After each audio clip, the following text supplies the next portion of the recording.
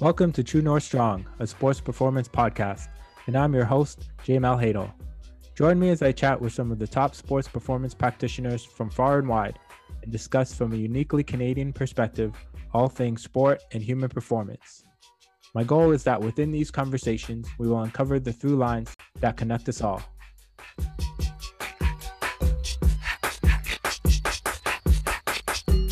Welcome, everyone, to True North Strong, a sports performance podcast. I'm really excited to chat with my guest, Larry Hunter, who is a strength coach at McGill University in Montreal, as well as a trainer at Club Sportif MAA, as well in Montreal, and at Heritage Regional High School. So a lot of different hats. I'm excited to kind of get to know Larry a little bit more. We know each other quite a bit, but some of these rapid fire questions I don't know the answer to. So I'm excited to learn a little bit more about you outside of the weight room. So if you could just let us know kind of what your path was like to get to McGill and Heritage and where you are now and what that's looked like for you. Yeah, well, first of all, Jay, thanks for having me on. I think this idea has been cooking in your brain for a while, and to see it finally come to fruition and to be a part of it is pretty cool. My path, oh man, it's like, where do I start? This wasn't my path. It's funny, it wasn't my initial path. I have a degree in communications from Concordia University. And coming out of university, I actually was working in the television field as a video editor. But, I've played sports my whole life. My mom threw me into martial arts when I was 4 years old. And from there, I just gravitated towards sports. So sports has always been a big part of my life. And training as I got older and got introduced to weight training, I fell in love with it and really enjoyed the process of building up the body, getting the body stronger, and just always wanted to learn more. But yeah, this wasn't my initial path. It was kind of like a sideline. I was working in the TV industry. I had some friends that played in the CFL, and I used to go and train with them all the time. And, thankfully, because I stayed athletic my whole life, I was able to keep up with them and train with them. And, I just enjoyed being in the gym. So I started toying around with the idea of, maybe being a trainer on the side, aside from my full-time job. So decided to get my baseline papers with CanFit just as a personal training specialist, and started the gym that I would train in with my football friends. Asked the director of the personal training department, if he'd be interested in taking me on. And he said, get your papers and, you can start working here for sure. Everybody knows you. We have a good rapport with you, and we think you'd be a great addition to the staff. So started working as a personal trainer, part-time, few clients here and there. Enjoyed it. It definitely scratched an itch, so to speak. It allowed me to see what that whole world was like. And the more I was around it, the more I enjoyed it. So I actually wondered in the back of my head, what would it be like? Because I was working in TV full-time and I was doing the personal training part-time. So I wondered in the back of my head, what would it be like if I kind of reversed these? What if I did training full-time and I worked in television part-time? Fate took over, because one day I walked into the TV station and my boss says, I have to talk to you. I said, okay. So go into his office, sit down. And he said, we just got news from upper management that we have to downsize. We have to cut positions. So unfortunately, we're going to have to cut you down to part-time. You were full-time with us, and now we have to cut you down to part-time. And my boss was really cut up about it. He was really upset. He said, I tried everything to keep your job and have them keep you here as a full-timer, but there was nothing I could do. And I looked at him and I said, this is actually what I needed, because I've entertained this idea in my head for a while. And now I'm really going to get a chance to see what this is about. And if it's going to work out how I think it might work out. So at that point dove into personal training and started training, you know, as time went on. Obviously it didn't happen overnight. Gained a clientele at the gym and really started making inroads, but always had my eye on working with athletes. That was something that from when I got into the industry of personal training, I knew it was where I wanted to go in the field. I just didn't want to kind of work in a gym all the time, working with regular people. I love that. I enjoy that. Those people help pay my bills, but I always wondered what it would be like to work with a more athletic population, being that I played university sports and I know how important that training is for an athlete's development and for their on-court performance. It was something that I was always tuned into. And it's funny, Jay, because I was going through some old emails, and we hang on to stuff for whatever reason. And I was going through some old emails, like these are old emails. And I remember getting in touch with a guy by the name of Terry Evans. I didn't know this guy from a hole in the wall, but Tim Grover, who is a name that maybe most people have heard because it's Michael Jordan's, his claim to fame is he trained Michael Jordan. Tim Grover used to have this facility in Chicago called Attack Athletics. Yep. And, being a basketball guy, I would always check in on the site and see what was going on. And he had his staff on the site. And I'm looking at the email now. And actually, the guy's name is Thomas Evans. And, their emails were on the site, contact so-and-so, contact so-and-so. So I sent this guy, Thomas Evans, who I knew nothing about. I just saw that he worked at Attack Athletics and he worked with like basketball guys, pro guys, high-level college guys. And I sent him an email. And, in the email, I introduced myself. Hi, my name is Larry Hunter. I'm a trainer in Montreal, slowly making inroads in the profession. I'm a former college basketball player. I'm potentially going to do my certification with the NSCA. I would really like to start working with athletes. Do you have any suggestions about how I could crack into the field? And he sent me a really short email, but the fact that he responded was a miracle in itself, and, his response was this. I told him I worked with amateur athletes and I did some work with kids and stuff. And his answer was, you're on the right track. Stay involved with young athletes as well as everyday people in sports performance. Try working in a place that offers sports training like a health club or a place like Velocity Sports. Good luck. And the date on that, like, just to let you know, that was April 28th, 2005. So that's almost 16 years ago now. That's right. Pretty crazy. But just the fact that someone in the industry connected with me and said, like, keep doing what you're doing. You're on the right track. That's what kind of kept me plugging away. I'm not going to say that Thomas Evans is the reason why I'm where I am now, but just having someone who was in the field doing what they were doing and saying to me, keep doing what you're doing, work with young athletes, volunteer your time, make connections with different people in different domains. And, at some point you'll get to where you'll want to go. And that's basically what's happened over all this time. Through the years, I've made so many kind of weaves and turns and detours and gone this way and that way, worked with athletes in sports that I never thought I would work with, but gained that experience working with that athletic population. And then, fate kind of stepped in one day and I was in the right place at the right time. And I met the former head coach at McGill, Dave DeVero. And I asked him the question, who's your strength and conditioning person? And he said to me, the person that we hired just left. And I had a friend of mine that was a good friend of his. And he basically, was endorsing me. And he was like, you need to hire Larry. Larry's a former university player. He understands the game and he's really good at what he does. And, and Coach DeVero said, yeah, I don't do the hiring at McGill. There's a woman by the name of Katie Utley who's in charge of all that. I'll definitely put you in touch with her. I would like to have you on board. And that's how it started. A lot of what I've done in this industry is being in the right place at the right time, but sometimes it's putting yourself in the right place. And then timing takes care of itself, but you have to put yourself in those environments if you want to have an opportunity. You can't sit home by the phone and wait for someone to call you. You know, you have to get into those environments and connect with those people.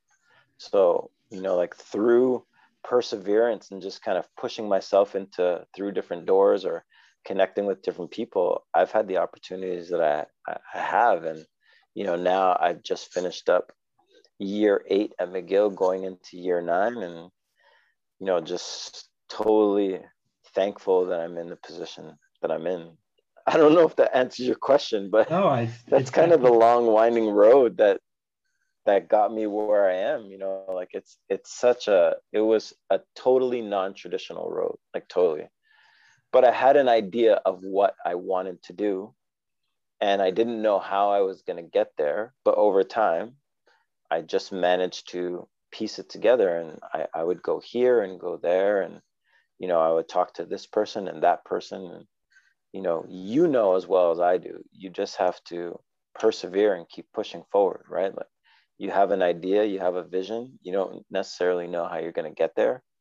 You just have to keep pushing forward, and over time, the answers kind of reveal themselves to you, you know? Yeah, a couple of things definitely stuck out is, yeah, it's one of the more non-traditional roles or roads for sure. But like you said, you had that in your head, you had a vision, and you started to put yourself in situations where you could grow, or you could be exposed to that environment, or expose other people to the work that you were doing. And those things kind of take care of itself, right? And then how did the kind of high school get connected with that? Was that through McGill? Was that kind of through some of the basketball skill stuff you were doing? Like, how did that relationship develop? Because I think that's an area that, you know, needs to grow as far as, you know, having support, strength and conditioning within high school settings. And how did that start for you? So the high school actually started before McGill started. I've actually been at the high school longer than I've been at McGill. And high school was kind of my first opportunity to work in my sport of choice, which was basketball, right? So the club, the private club that I work at, Club Sportif MAA, the big sport there is squash, right? Like it's a high-end private facility, and, you know, we deal with a certain segment of the population, and that segment of the population likes to play squash. So the head pro at the club he still might be, but definitely was the head coach for the men's national squash team. So this is someone who is, you know, in the world of squash in Canada, he's important, probably one of the most important people. And he's known all over the world because he's been involved in the sport for so many years. So because we work under the same roof, you know, we connected and we started talking. And then one summer he said, I've got this athlete, you know, we go to the track and we do these track workouts to help him with his fitness. And I just happened to say, hey, if he needs a running partner, if he needs someone to chase or someone to run after him, I'd be more than happy to come out to the track and run with you guys. And, you know, that turned into a relationship with him. And I started working with squash athletes, probably the last sport in the world that I thought I'd be working with. Right. But the high school opportunity came up because I had a coworker at the gym who was working with that high school program, but he was getting ready to leave the country to go start a business in Dubai. Wow. And he knew that the high school would be needing a replacement.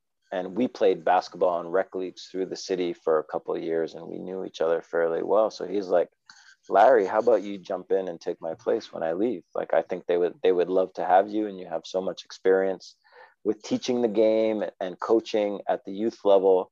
Like, why don't I just give them your information and you take my spot? And I said, sure, give the program director my information. And he called, and, you know, I've been there ever since. I started with them in 2011, 2012. Wow. And, you know, like, haven't looked back. And that, I love that aspect of what I do because it's different from what I do at McGill. You know, at McGill, I'm strictly a strength and conditioning guy. everyone knows that I played university basketball and I have good knowledge of the game, but my role with that team is strength and conditioning. Whereas at the high school, I get to be on the court and I get to actually teach the game and teach the nuances of the game and the details of the skills. And I've always enjoyed that. I've always enjoyed, watching skill development coaches coach athletes in different sports. Obviously, basketball is my first choice because it's the sport I love the most. But I love seeing skills coach break down an athlete's game and go through all the details with them.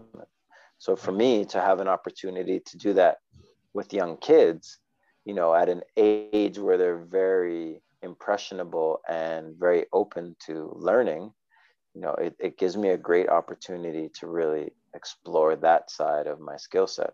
So that actually came up. Yeah, I was probably there a year or two before McGill started. And, then McGill started, and it's just been now it's juggling all the balls in the air. I've got like my private clients, then I've got my high school athletes, and I've got my university athletes. I don't know too many strength coaches in Canada that kind of have that traditional role. It's not like the US where you're the strength and conditioning coach for the men's basketball team, and that's all you do in life. You're responsible for those 15 athletes, and that's it. Whereas for us in Canada, I've got McGill, and then I've got my high school athletes, and then I've got my personal training clients, and it allows me to have so much diversity. I've had times in my career where in a given day, I'll see anyone from 12 to 90 years old and everything in between, so that it's really fun to have that diversity in your work. And, maybe at 10 a.m., I'm having this conversation with a 90-year-old about stuff that he did when he was younger and training him at the same time and just getting him to be better at movement patterns and just general strength so he can function and do the things that he wants to do in his everyday life. And then in the evening, I'm working with these, high level university athletes and getting them to perform at a higher level and getting them stronger and working on movement deficiencies so they can perform better on the court. Like, you can't get further away when it comes to, life, but it's so much fun to have the opportunity to work with both segments of the population. Yeah, you're definitely wearing a lot of different hats and having to be, very adaptable and having a lot of things, like a lot of tools in your toolbox. Because like you said, you could be, working on a very foundational movement pattern, at the early part of your day, and then the late part of your day, you're really trying to fine tune, a more advanced skill later on, or you're switching to more of a technical skill, teaching more of a technical skill with the basketball skill piece with the high school. And so, yeah, it's just, your mind is probably very tired by the end of the day, right? Just from the switching on and off, right? Definitely. But I think the one thing that they all have in common, whether it's the 12-year-old, the 21-year-old university athlete, the 45-year-old executive, the 60-year-old CEO, or the 90-year-old retiree, they all need to move well. Like, I'm trying to improve movement, whether that's for high performance sport, whether that's just for life. There are more commonalities between them than one would think. Looking at them on the surface, you'd be like, man, they are so different, but they're not. The 90-year-old he still needs to be able to squat so he can bend over and tie his shoe. Whereas the high performance athlete, he needs to squat so that he can get stronger, so that when he goes up to grab a rebound, he's got the strength that he needs. So, the threads are there. So that's the fun thing, is that in all the stuff that I read and all the stuff that I learn, I can take most of what I learn and read and apply it to pretty much everyone I work with, but apply it in a very different way. Yeah, and we're going to kind of chat in a little bit about how you filter some of these things that you learn, like you mentioned, and how you place them with now the different lenses that you may need to use that information or look through that information with, because of the diversity of the people that you work with. But I'm excited to get into this rapid fire, get to know you a little bit more, because some of these I don't know, and I'm excited to learn a little bit. So just kind of first thing that pops into your head, get to know you a little bit on the outside of the weight room. What is your favorite movie? Oh, I think the one that I would go to in a second, just because it tugs at the heartstrings, it makes you laugh, it makes you cry, and it's entertaining, is Life is Beautiful. So Roberto Benigni. So this is a movie about um, during the Nazi occupation of Europe. And this is a father who basically, him and his son and his wife have been sent to a concentration camp, but he turns the whole scenario of what's going on into a game for his son. So his son will be shielded from the reality of what is really going on. And it's such a beautiful story about what a parent will do and the lengths they will go through for their child. It's such a beautiful story, you know, like it really is one of those kind of life stories. So Right. yeah, for some reason that one always comes back to me. Okay. Favorite book? Oh man, favorite book. Why are you doing this to me, man? I've read so many books. Like how do you pick one without doing the other ones injustice? Oh man. Well, if you got one or two, it's Favorite. okay if you got one or two. Well, I mean, there are different books, right? There are kind of those books you read for entertainment, and then there are those books you read because you wanna learn a lesson, or you know, it teaches you something. I'm looking at my as I'm talking to you, I'm looking at my bookshelf and I'm looking at all the books. And I think if I were to pick a book that kind of has been on my shelf for a long time and just kind of sticks there, is it's a book by a Canadian author by the name of Rowington Mystery, and it's called A Fine Balance. And it just delves into life, different segments of India. So India is all about kind of the caste system and classes. So it deals with that whole thing through a story, and it's a really heavy book. It's a long read. It's like 1,000 pages, but it's just one of those books. Like I said, it's been on my bookshelf for such a long time, and I wouldn't get rid of it just because it had such an impact on me reading it. I don't know if I'll go through it again. I mean, it is 1,000 pages, but just left an impression. Yeah, I think those are the ones where no matter how many moves you may make, from house to house, that book always seems to come with you. It doesn't kind of go in the donation pile, or it doesn't kind of, get left behind. It always Yeah. finds a way to come with you, whether you read it or not again, or maybe you just go back to a certain part of it. But I think we all have those books that just kind of stay with us, right? What about on the musical end? Favorite song or favorite artist?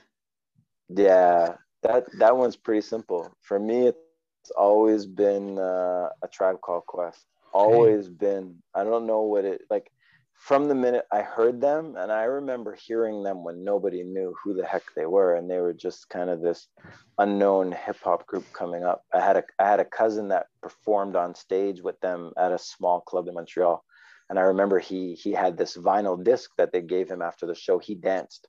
So, and like they gave him his they gave him their record, and I remember hearing it, and it just sounded so different, and that name stuck with me. And then when they started to become more mainstream, I was like, oh, I like this sound. And they came up during the era of, the native tongues and all that, and they just had this sound that was so different from everyone else. And the minute I heard their sound, it resonated with me and stuck with me, and like I've loved them ever since. For me, it's like, yeah, that's my go-to. I'll listen to them in a second. Nice. I know you're a healthy food guy, vegan, and so we've shared some recipes. But what's your favorite food? Healthy food, I guess. But what's your favorite healthy food? If you're gonna make a meal. Well, I think my favorite food in general, like healthy or not, I mean, is Indian food. Like I love Indian food. I just love all the different tastes, the spices, the flavors. Indian food can be as greasy and as oily as you want, or it could be as clean or as healthy as you want, right? And the flavors are just, for me, they're just so enticing. The smells are just so inviting, and yeah, I can't go too long without kind of wanting that Indian food fix. Although through the pandemic, man, I haven't gotten a lot of it, so I definitely need to I definitely need to change that. You got to get on the food delivery service. Yeah, exactly. Dropping it by, I've right? tried to resist. Yeah, I've tried to resist. But do you have a favorite kind of guilty pleasure food? I've seen you eat some gluten-free, some vegan nachos and some vegan milkshakes on our trips. On our trips to Las Vegas. We won't get into all the things that happen on those trips, but do you have a favorite guilty pleasure food? well, I mean, I think like anyone, I mean, fast food is always good food. I just think the difference with my fast food is there's no meat in it. Like that's really like, I like a good burger, I like fries, I like pizza. There's just no meat on my pizza. The cheese is not dairy cheese. I like a good burger. I definitely like to load it up with a bunch of stuff, but it's just not a meat patty. It's like a bean patty, or Right. so I like the stuff that everyone else likes. There's just a spin on it because I don't consume any animal. So, but there are so many versions. There are so many good versions of it out there. That's the amazing thing, is that I can't imagine poor vegans and plant-based people in like the 60s, man, when all it was tofu and, like sprouts and, like that stuff is great. But when you look at like plant-based cuisine now, it doesn't look too different or taste too different from, its meat counterparts. Sometimes you even think, man, this isn't made from plants. Like somebody stuck some meat in here or some chicken in here because this is tasting pretty animal like. It's evolved so much that I think it's come so far that it's so close to what its predecessor was. So Yeah, no, yeah. I'm totally with you there. I mean, we've eaten out.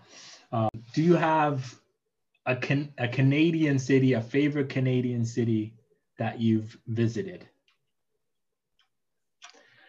Oh man, well, honestly, I have not visited many cities in Canada.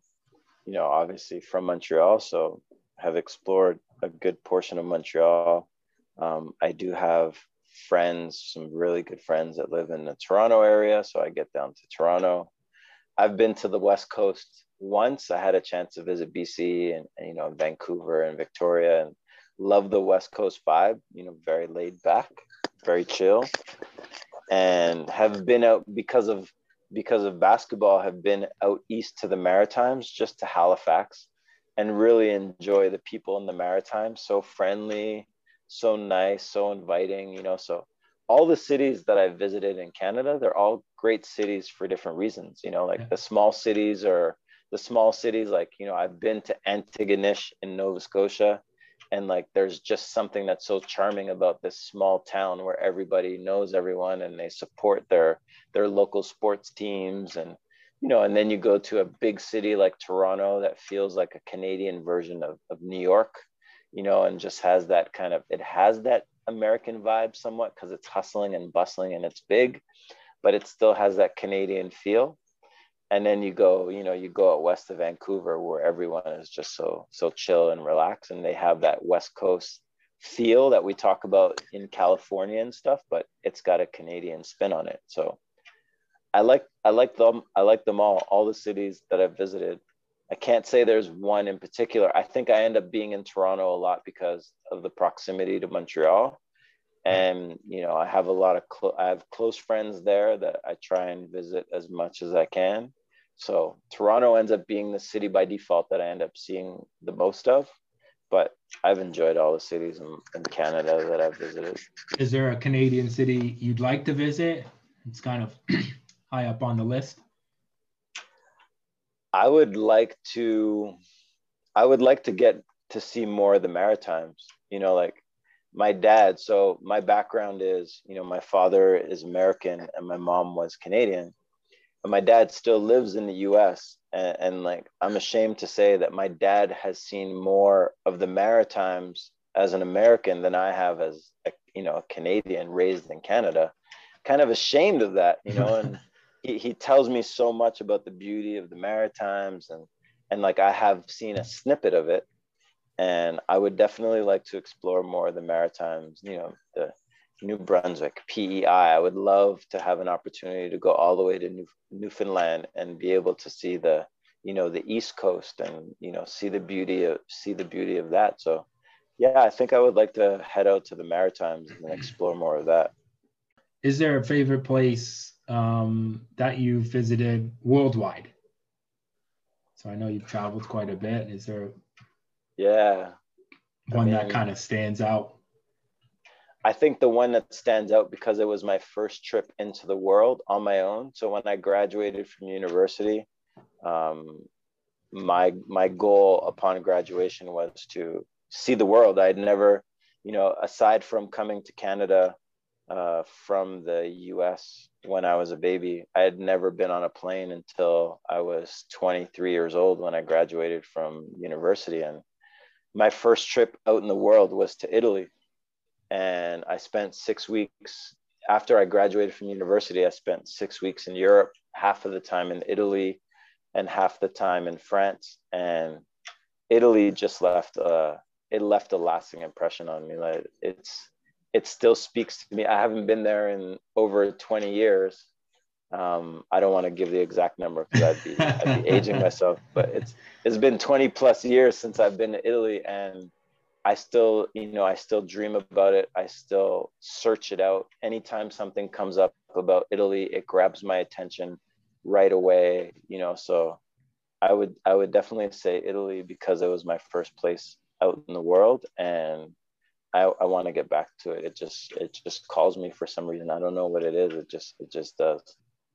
Is there, you kind of mentioned that Italy may be a dream destination to return to, but is there another place, kind of a dream destination? Money's not an object, and is there a place that you'd love to see? I mean, because it's so far away, I think I would like to probably get to Australia, New Zealand, see that part of the world. It's just so far away. It's just so different. It's so, ecologically, it's so different than here. And yeah, it just seems like such a dreamy place to be because it's so far away, So yeah, I would say like Australia, New Zealand, that part of the world, South Pacific. Yeah. Yeah. We're, some people say lucky, some people say unlucky, but in Canada we get, especially in Montreal and where I am in southwestern Ontario, we get all 4 seasons, right? Summer, spring, fall, winter. Do you have a favorite season? I'm a summer guy. I'm a summer guy through and through. I was born, I've always said this, I was born in the southern US. I was born in Atlanta, and I feel like the heat is in my blood. Like I love hot summer days.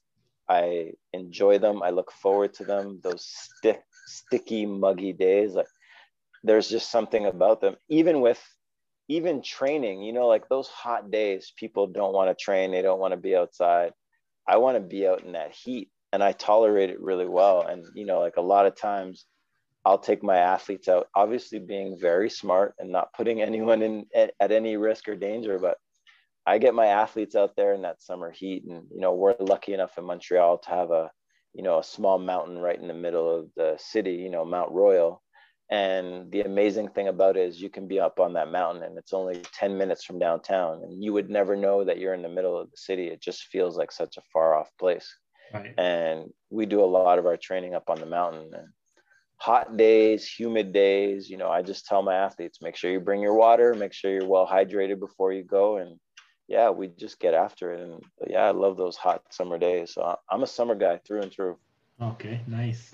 Well, yeah, definitely some things in there that I didn't know, and so that's always cool to get to know people kind of away from what you do in your profession and in your professional environment. One of the things we talk about a lot, you and I, is when we have these educational events that we go to and we listen to these speakers and we take some things away, but the difficulty is using a filter or adding it to what you do, but not throwing the baby out with the bathwater, right? And not throwing all the things you used to do out the window, but starting to understand where these things fit. Can you just kind of chat a little bit about what your process is like when you get kind of a new piece of information that you think has some value, but how do you start to implement it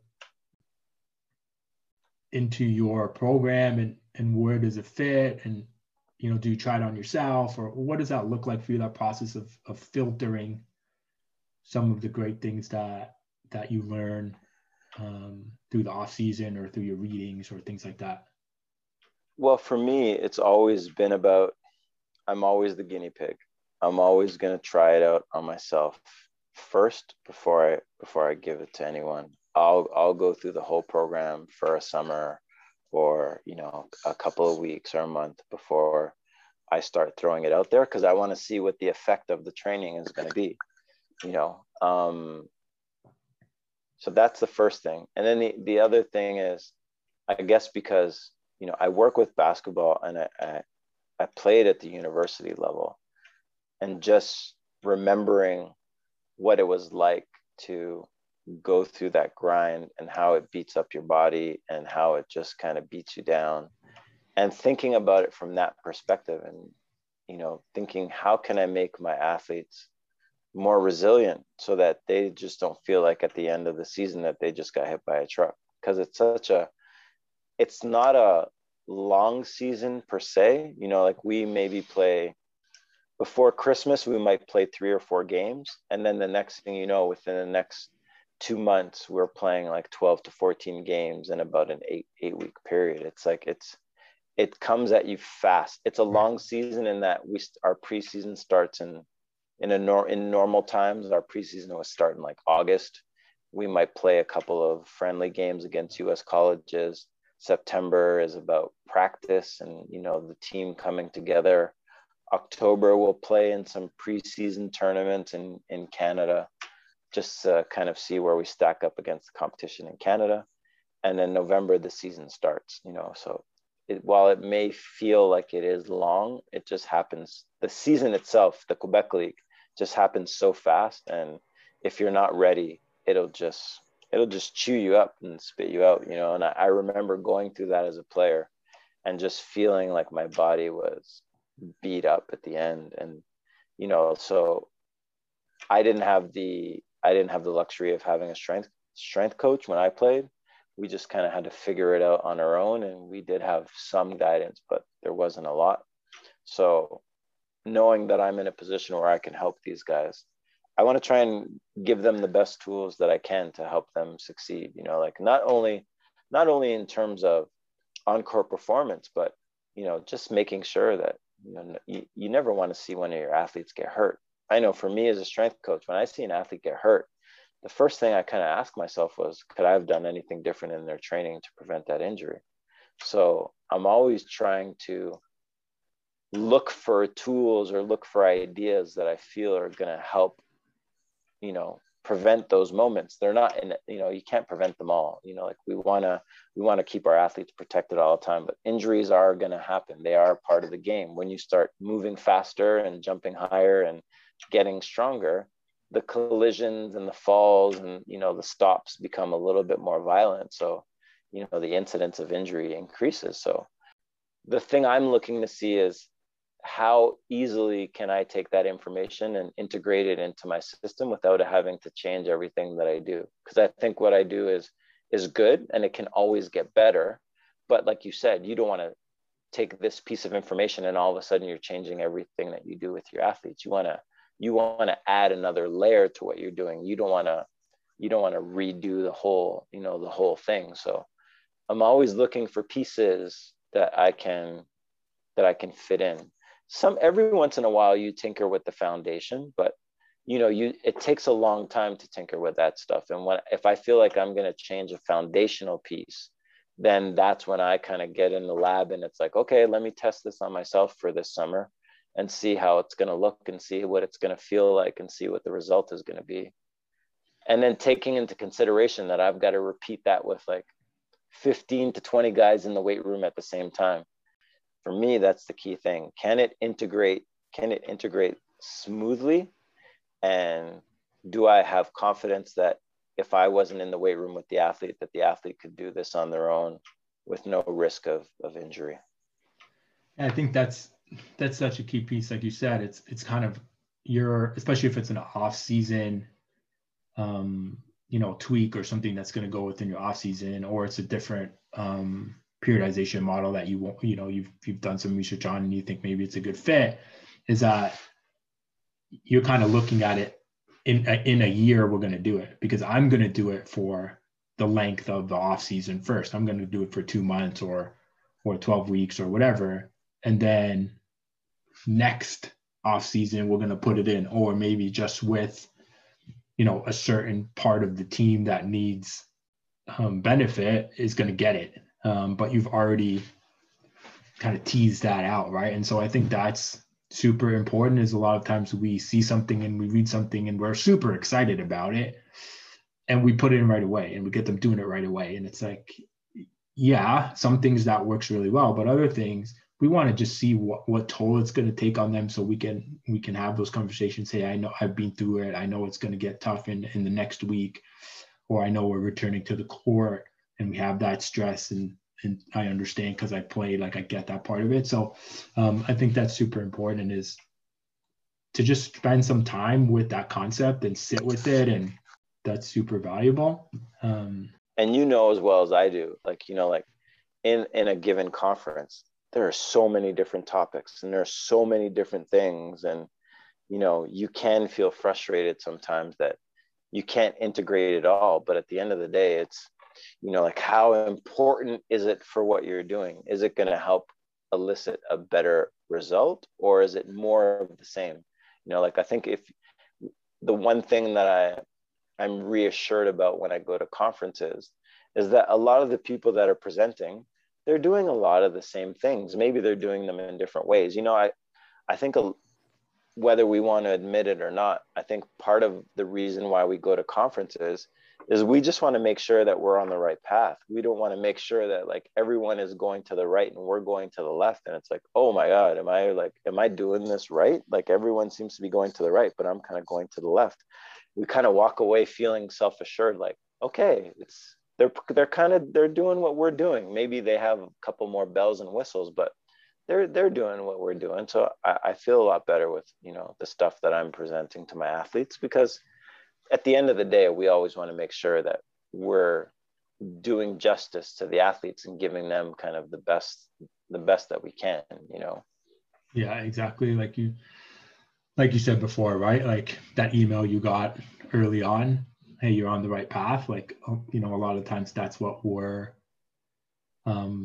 looking for. That's what really reigns true when you leave some of these events is, hey, I'm on the right path. Like maybe I have a little bit more now to add to what I was doing in that same direction, but I was heading the right direction. This person's just 2 years ahead of me, and so now they've already paved that path, but I'm taking the right steps, right? Yeah. So one of my favorite movies, not my absolute favorite, but definitely top 2 or 3 is Back to the Future. Yeah. And so, if you could take a ride in the DeLorean and go back to a time or a situation in your career that you could offer your younger self some guidance. And again, like you just said, it could be something where you went left and maybe you should have went right. What would that be kind of for you? I think I would go back to the period of time I'd go back to is when I was in high school. And I think the thing that I would tell younger self is, hey man, you might want to, I know that you don't particularly enjoy math and the sciences, but I would definitely encourage you to explore more of the math and the sciences and like start to learn a little bit more about that, because I didn't like math in high school because the teachers that I had just didn't teach it to me in a way that stimulated me. And then I remember when I was in 10th grade, I was playing for one of the city basketball teams that's well known through Montreal. And I was struggling with math. And, they said, well, we have a tutoring program. We can have someone come in and tutor you. And I had this tutor. His name was Richard Marcotte. He was a math teacher at another high school, and he would volunteer his time and come in and work with the athletes.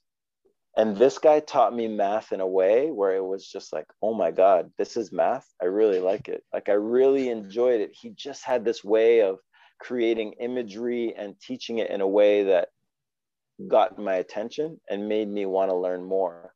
And I thought to myself, if I had someone like this around on a regular basis, if I had someone like this around from, grade 7 in high school, maybe I would have directed my attention more towards math and sciences. Whereas, I was trying to get through high school, like not doing any of that stuff or doing the bare minimum. And as a result, when I graduated from high school and I went to CEGEP here, which is the step in between high school and university, I went more towards the arts. I went into a creative arts degree, and that's when I learned about television production and film production. And I enjoyed that stuff. I really loved it. Like, I enjoyed it. I mean, I worked in the television industry for 12 years. So clearly I loved it. But I think if I had gotten tuned into math and sciences earlier, maybe I would have ended up on this career path younger in my life, because I didn't get into the training industry until I was 30, right.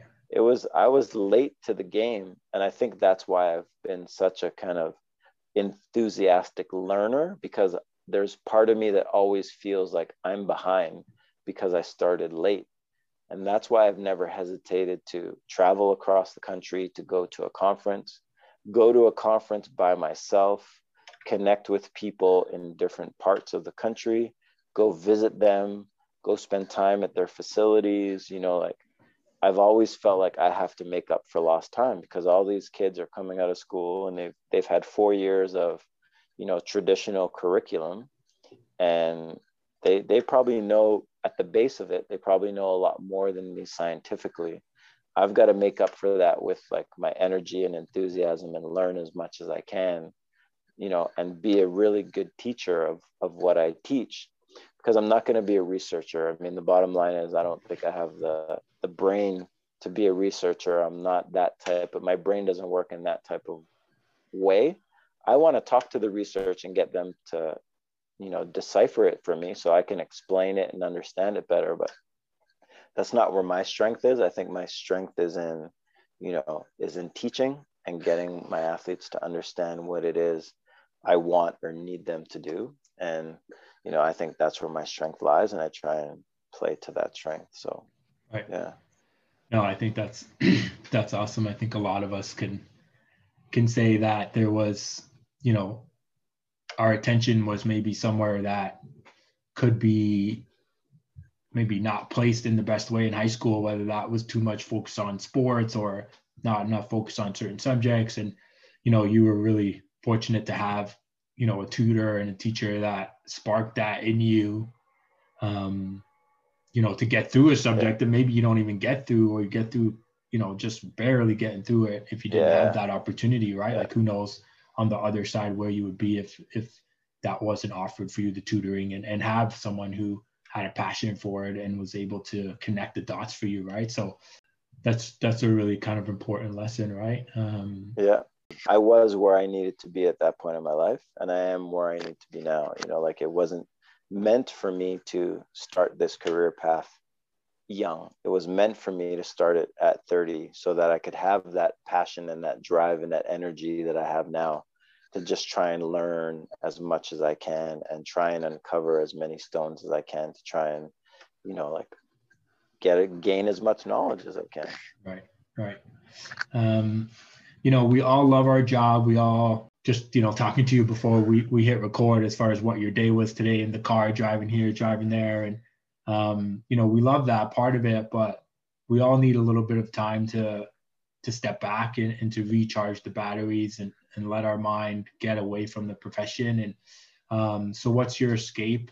If people wanted to reach out to you, I can put your contact information in the show notes. I know you're not a super, social media guy, but we can put whatever you're comfortable with it in the show notes so people can reach out. I think that's a big part of this is to get, people connected with the guests as well. What resets the batteries for you? COVID, so some of those things maybe aren't accessible, but in a normal kind of situation. No, I think regardless of COVID or not, like for me, it's for many years now, it's been yoga. Yoga has always been kind of my outlet to disconnect from the world and from life. And because of COVID, I've now kind of integrated a daily meditation practice into what I do. And those two things with what's going on in the world right now has just allowed me to have a little bit more balance and perspective and calmness. And, there are I look around and the world is a pretty stressful place right now and people are pretty anxious these days, but thankfully, because I have something to ground me a little bit more, like through my yoga and through my meditation, I feel like I have this secret weapon that's in plain sight. Like these things are accessible to everybody, but not everybody takes the time to explore this stuff, either because it doesn't resonate with them or they just feel it's not for them, or, like not everyone likes yoga. Yoga isn't for everybody and meditation isn't for everybody, but I feel really fortunate that I have these kind of tools in my toolbox, and that it's something that I can access anywhere, anytime, any place. I mean, you've seen me. I mean, we go to the conference in Vegas and like, I've got my yoga mat in my bag, and we go on a road trip and I've got my yoga mat with me, it really is a part of what I do every single day. It's not like, oh, when I'm home, I do it, but when I'm on the road, I do something else, or I don't do it. Like, this is what I do every day. It's like brushing my teeth, like you go every day, you brush your teeth. I need to do my yoga and meditate every day. So for me, that is the go-to, and the beauty about them is I can do them anywhere, anytime, any place that I want. So.